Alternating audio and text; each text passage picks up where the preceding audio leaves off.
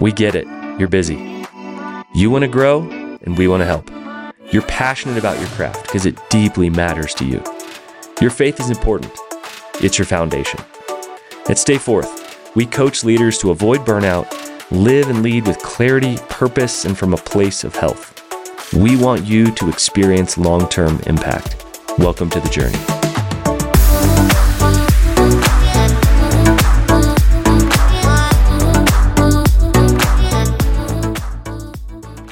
Hey friends, happy 2024. I know this is the week that tends to feel pretty pressurized for leaders. Last year maybe was for you a good year, maybe it was a really hard year, but you're coming into the year saying, I want something new, I want something fresh. And I hope that you've got some goals you're heading toward. Coaching clients, it's been so good to get back with you in the rhythm. And we just want this to be a space where in 2024, you grow in health, you grow in impact, maybe emotionally, relationally, spiritually, physically. You've got some goals this year, and we want you to see gains in your health and your impact this year. Secondly, we have gone to video. So hello, if you're watching us and seeing us over on YouTube, we want you to head on over there once in a while, keep catching us via audio, but we want you to interact, drop some thoughts there in the comments. And of course, in the show notes, anytime we leave a link, we are going to give you that link right here. We have some great news. If you are ready to execute in 2024, which I believe that you are, if you're listening here, we want you to jump into the Effective Leader cohort. Now, we've created this with a leader in mind who's busy, and we say 8 weeks for 2 hours a week. We're going to teach you 8 core foundational skills. We believe that if you don't get these skills in leadership, then you're going to actually have to come back and circle back to these skills. Guys, the best time to learn skills in leadership is right where you're at. Not when you're in the next role, you head on to the next state. Learn them right now. Learn them amidst a community in these 8 weeks with discussion. You could come in with a team, come in with your spouse, or just come in by yourself. There's an incredible group of folks that wants to learn and grow just like you, no matter what industry you're in, no matter what role you're in. This is a great space for you. So the Effective Leader cohort, it starts in just a few weeks. Go ahead and register below in the comments or in the show notes. You can see where we're going. Today's conversation is a great one. I love Jordan Raynor, the way he thinks about life, calling, career, and work. We have him back here for a third time on the podcast. That's right, 3 times. I love the conversation with him. Hang on till the end for the lightning round with my conversation with my friend, Jordan Raynor. Jordan Raynor, welcome back to the podcast. Alan, you do these, podcast tours every book, and there's like a handful of shows you get excited about, and this is one of them for me. It's good to see you again. I hope you're nervous as well, because the lightning round is coming. I do know the lightning round. You're legendary at this. You get one free pass. Last time I was like, you do not make these up on the fly. You're like, I swear I do. It's crazy. Well, you get one free pass, and you get to come. We'll be nice to you, but you come back a second time, and you are part of the 3-timer club. So at this point, we're just trying to roast you at the end. So yeah, I love it. I love the way you think. I love our conversations. So same here, man. Love having you here. The intersection of so many things that I love, and then we talk about right here on the podcast. So let's bust straight into it. Congrats on your new book, The Sacredness of Secular Work. Where did this idea germinate from? Yeah, so I've been creating content full-time for the last few years, helping Christians understand how the work matters for eternity. And, Alan, when I tell somebody, whether they're an entrepreneur or a teacher or a barista, that their work matters for eternity, the most typical response I hear is, oh, amen, my job is my mission field. And listen, that is, of course, gloriously true. But if the only way that your work matters for eternity is because you can leverage your job to quote unquote share the gospel, then most of us are wasting the vast majority of our time. And I don't know about you, I find that deeply depressing, but more importantly, it's deeply unbiblical. And my desperate hope is that every believer would see how every moment of their life can matter for eternity, not just the 0.1% of our time that we spend walking somebody through the Romans road in our lifetime, But how does every Zoom meeting we lead, how does every Uber we drive, how does every story we write and every diaper we change, how is it, in the words of the Apostle Paul, not in vain? That's why I wrote The Sacredness of Secular Work, to help believers get a bigger picture of how their work matters for eternity, even when they're not sharing the gospel. We need that in this moment. We work with a lot of people who are burning out. And I wonder the connection between not thinking that my work matters unless I give a ton of money away, to some nonprofit or mission or work across the world. What do you see as a potential connection between burnout and just not thinking our work actually matters for eternity? I think there's a huge connection here, right? I quoted Leo Tolstoy, author of War and Peace and many other books, in the introduction of this book, saying that this is the question that you cannot live fully without answering. What is the ultimate purpose of what I do today? And if you can't answer that question, of course, burnout is inevitable. And I think this is even worse for Christ followers, right? Because we want our work to matter deeply to God. We want it to matter beyond the temporal. We want it to matter for eternity. But when, for the first time in church history, we have made the Great Commission the only commission that Christians feel called to, it's impossible to see how 100% of my work matters for eternity. So I go to church on Sunday and I feel like a second-class Christian because the only people I ever see on the platform of my church are my pastor and the quote-unquote full-time missionaries that we send out to do the real work of ministry. But the story of Scripture is that God delights in every detail of the lives of the godly. See Psalm 37:23.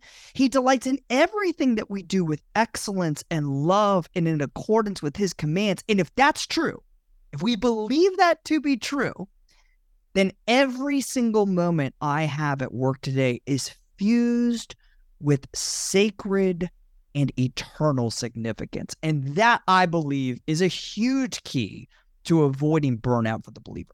Oh, yes, sir. All right, talk about the two commissions. You talk about the Great Commission and then, of course, the First Commission. What do you mean by that, and how are they connected?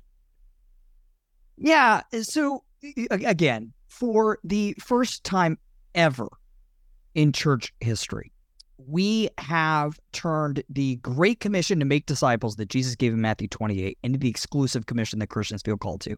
And lest I be misinterpreted, man, the Great Commission is indeed great. It's just not only, and there's a lot of dangers in treating it as the only one. What we see throughout Scripture is that Christians today have a dual commission. The Great Commission to make disciples and the First Commission to make culture that we see first in Genesis 1 and literally see all the way from Genesis 1 to Revelation 22. Genesis 1, 26 through 28, God says, let us make mankind in our image. Why? So that they may rule. God blessed them and said to them, be fruitful and increase in number, fill the earth and subdue it. This is the First Commission, right? Wayne Grudem, editor of the ESV Bible, has the best summary I've ever heard of the First Commission. He says, this is simply a call to make the earth more useful for other human beings' benefit and enjoyment. So good. Sounds a lot like the work that our listeners do every day as entrepreneurs and baristas and accountants and mechanics. But there's this nasty little lie running around the church these days that says, well, somehow in a post-Genesis 3 world, the Great Commission has somehow canceled out that First Commission. It's replaced that First Commission. We see no evidence for this in God's word. Genesis 9, after Noah and family hop off of the ark, what are some of God's first words to Noah? Fill the earth. He's reiterating the First Commission yet again in the context of blessing. Oh, by the way, spoiler alert, when we fast forward to the end of this age and look forward to the age to come, Scripture makes it abundantly clear that eternity is not lying around in hammocks in heaven. It's not strumming endless harps and harpsichords. Isaiah 65 says God's chosen people will long enjoy the work of their hands by building houses and planting vineyards. And so if that's the thing we were created to do in the beginning, this First Commission to create culture, if it's a thing that we've been redeemed to do today, see Ephesians 2, 8 through 10, where it talks about the good works that Christ has redeemed us to do. And if it's what we're going to be doing for eternity on the new earth, then clearly my work, all of it today, matters to God, even the quote unquote unspiritual tasks I do day in, day out of my office. I love that usefulness idea. We talk a lot about being helpful. Just how can I help? How can I help? And it feels amazing to be used, to be utilized, to be valuable in that useful idea. We just don't talk about that. That doesn't come up, although I'm hearing it more and more. I think this is a timely message for this moment. I'm curious, when did you first know this message was true? Take me back when you first knew in your bones that this message just had to be true. Yeah, it's really good. So after I sold my second company, I was trying to figure out what I was going to do next.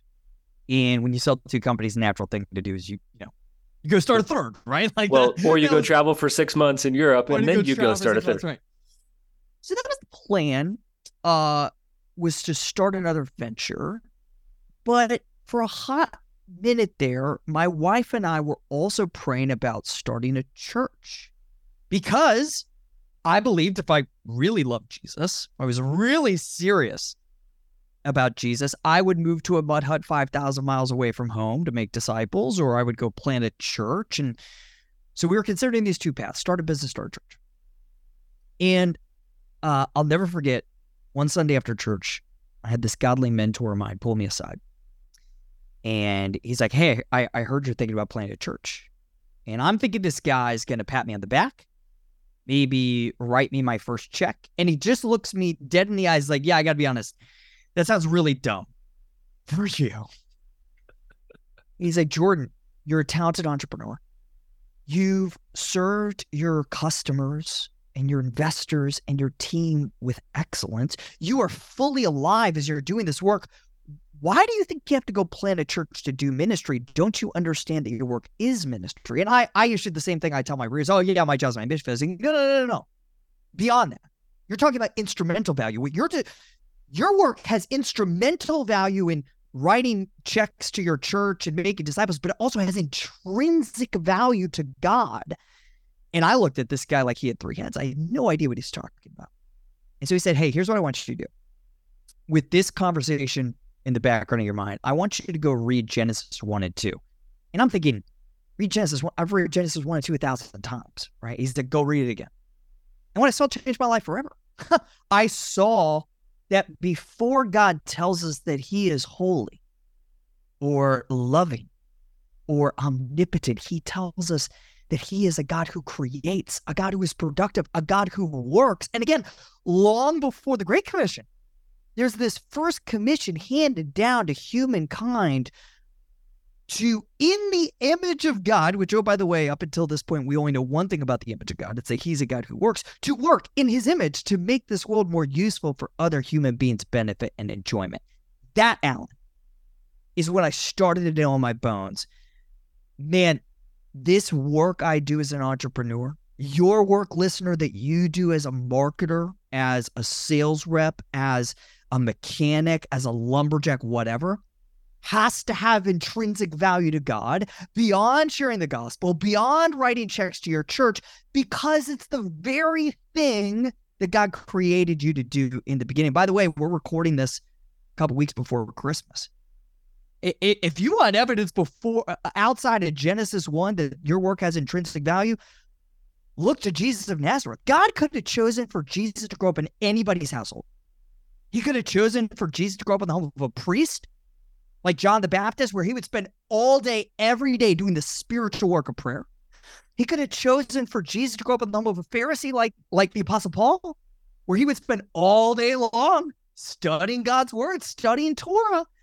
But instead, God the Father, in his sovereignty, chose for Jesus to grow up in the home of a small business owner, where he would spend all of his days doing what? Swinging a hammer, filling the earth, making it more useful for other human beings' benefit and enjoyment as a carpenter. That gives us intrinsic value in the work we do today. Love it. Manual labor, small business. Man, so many questions here. Let's talk about a couple of ways that when we get this wrong, it goes weird.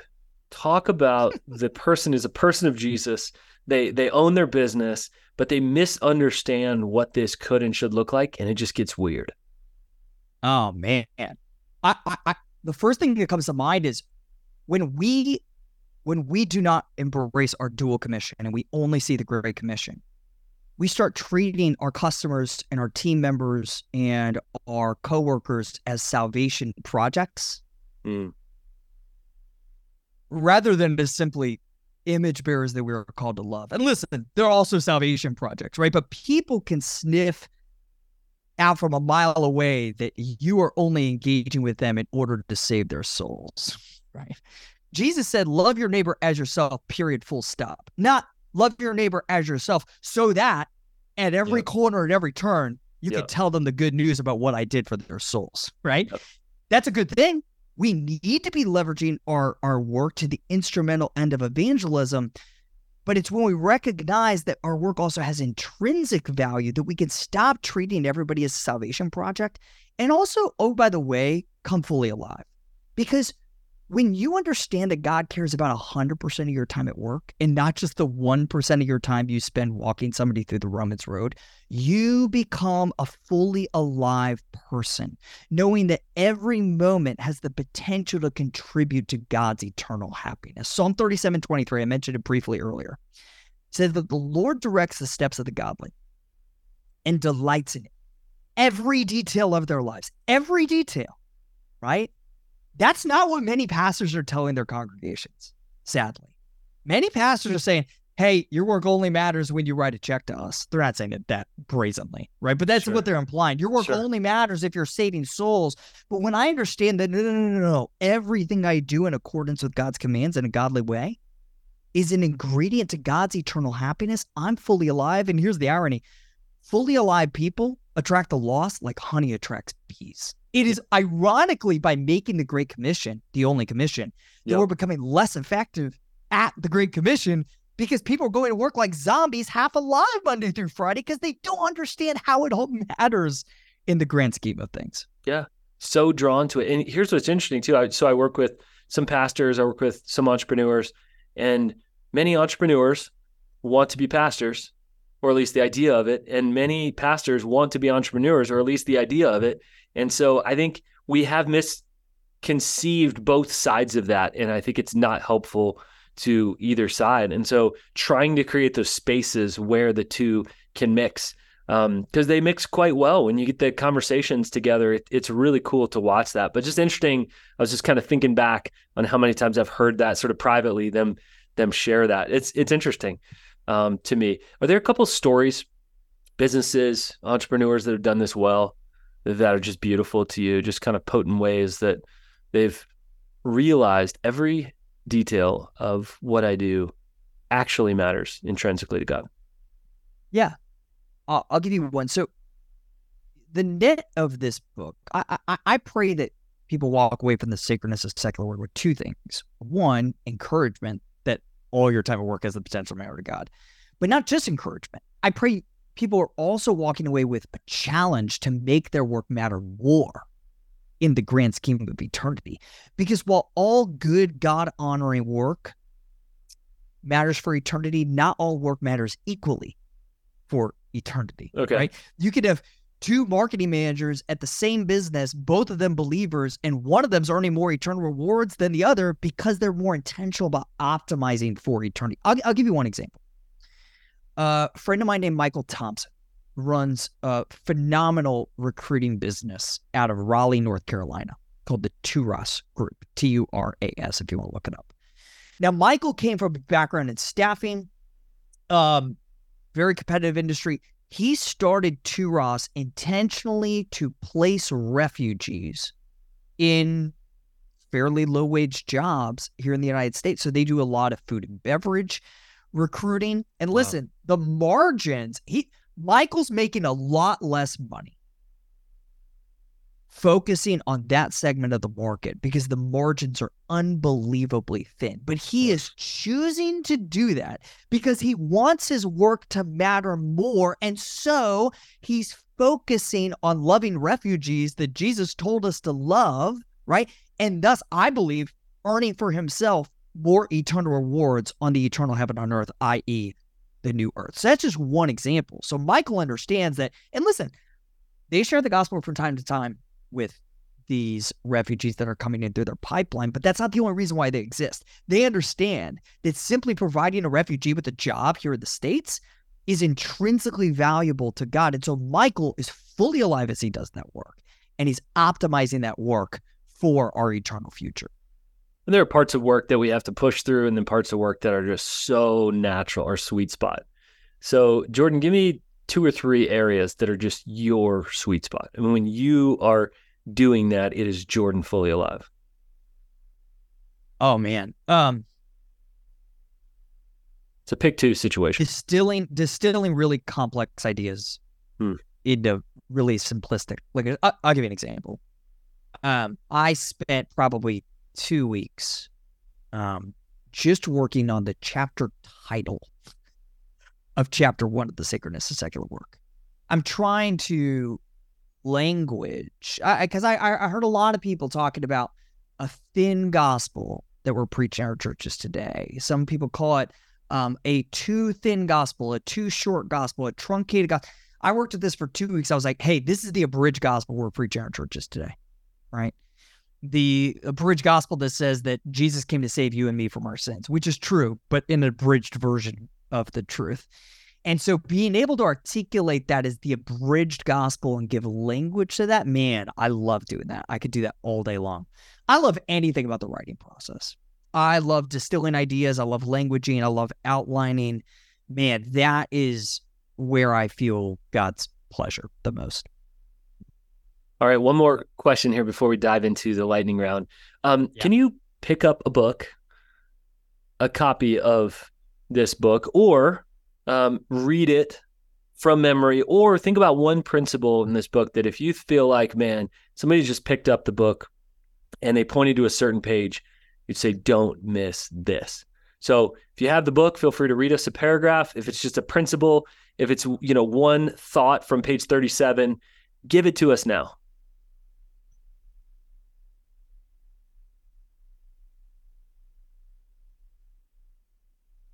It is a modern man-made lie that the Great Commission is the only thing that you're called to in this life. And pastors are telling it to you all the time. I'm not going to mention this person's name because I agree with him on a lot of things. I vehemently disagree with him here. But he says the consequences of the Great Commission will last forever. The consequences of your job will not. That's a lie from the pit of hell that I believe Satan is using to thwart Christ's followers' effectiveness in the workplace. All of it matters to God. All because Jesus is king, not just of the spiritual realm of souls. He's king over the spiritual and the material, over every square inch of creation.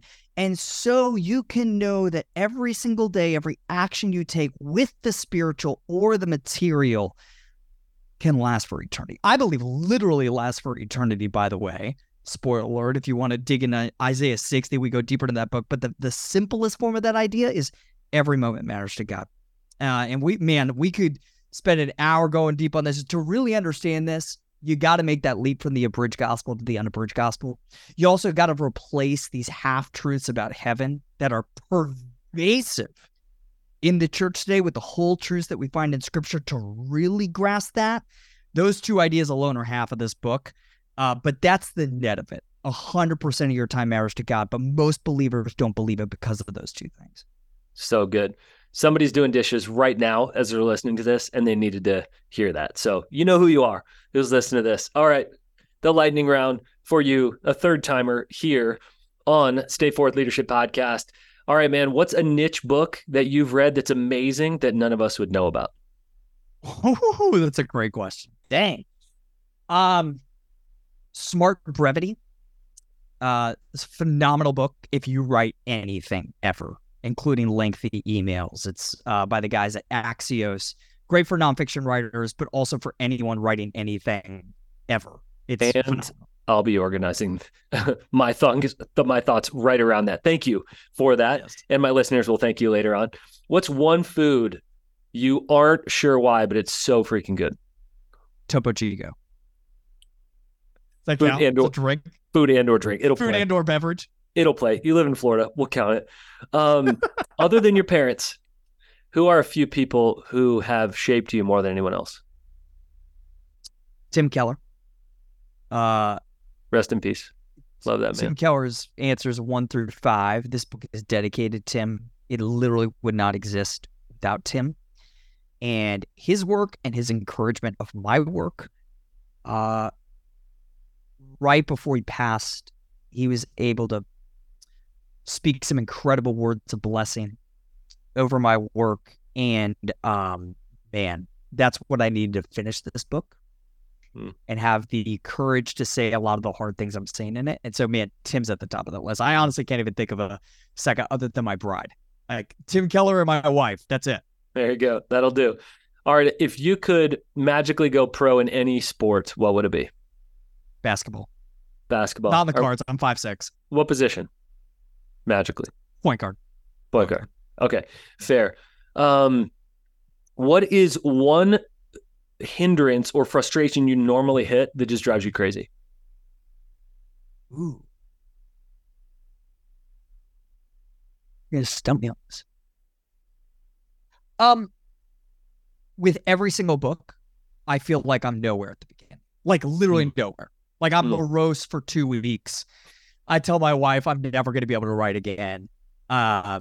Literally every single book. I'm obsessed with Fred Rogers. I've read every biography ever written on Fred. And he felt like this 30 years deep in his career. Like he would come to a script for an episode. He did 900 episodes, right? He'd come to a script for an episode, be like, who am I to think I could do this? And I find great encouragement in that. Fred, love it. If you could spend a weekend with anyone who's alive right now, who would it be? My wife. Besides your wife. I mean, come on. That's the right answer. But besides your wife and your kids and your extended family. Wife, anyone? This is a great question. Learn, hang out, relax. Anything's on the table. George W. Bush. The Dubs. All right. Last one here. If you could put one more thing in the book that after the deadline you weren't able to slip in, what would it be? My favorite writer of all time, Aaron Sorkin, says he's never turned in a script that he didn't want to immediately take back and completely rewrite. That's how I feel about every book. So I got answers for days on this. So this whole book is about helping you see just how much your work matters. I wish I could have added an epilogue to the epilogue. It's like, hey, yeah, your work does matter deeply to God. But don't fall for the lie that I think that can lead to the lie that, man, it's the old adage, if you find work you love, you'll never work a day in your life. I think it can lead to that kind of thinking. That's a lie.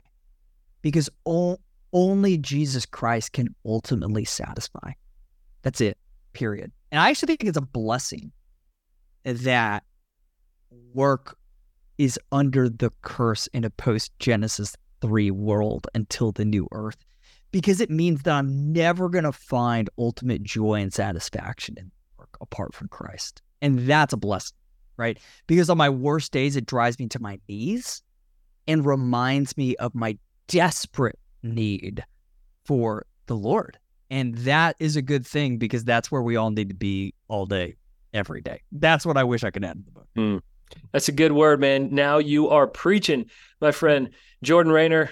I am so grateful for you, for these words, and I can't wait to pick up the book. So congrats on this new book, baby, out in the world, growing legs at this point by the time our listeners hear about it. So grateful for you sitting at the intersection really of theology and of business and work and what it means to live an everyday life. I value your voice in that space, and I'm so glad that Tim Keller and others have affirmed that. Jordan, let's keep doing what you're doing, man. It matters. Thanks, brother. I mentioned it at the beginning of the podcast, but I just want to bring it up again. The Effective Leader cohort starts in just a few weeks. Guys, I don't know if there's a better deal right now in leadership development. To invest 8 weeks in learning these 8 core skills with a group of people like you that's non-judgmental and they're grappling for what does health look like? How do I sustain this and I want to grow. I want to accomplish my goals. I want to lead people well this year. Don't hesitate. Jump into the Effective Leader cohort at a price point everybody can handle. We know one-on-one coaching is expensive, and we also understand that you've got some big goals, and there can be quite a bit of pressure this year. Join us and leaders like you for the Effective Leader cohort. Register below.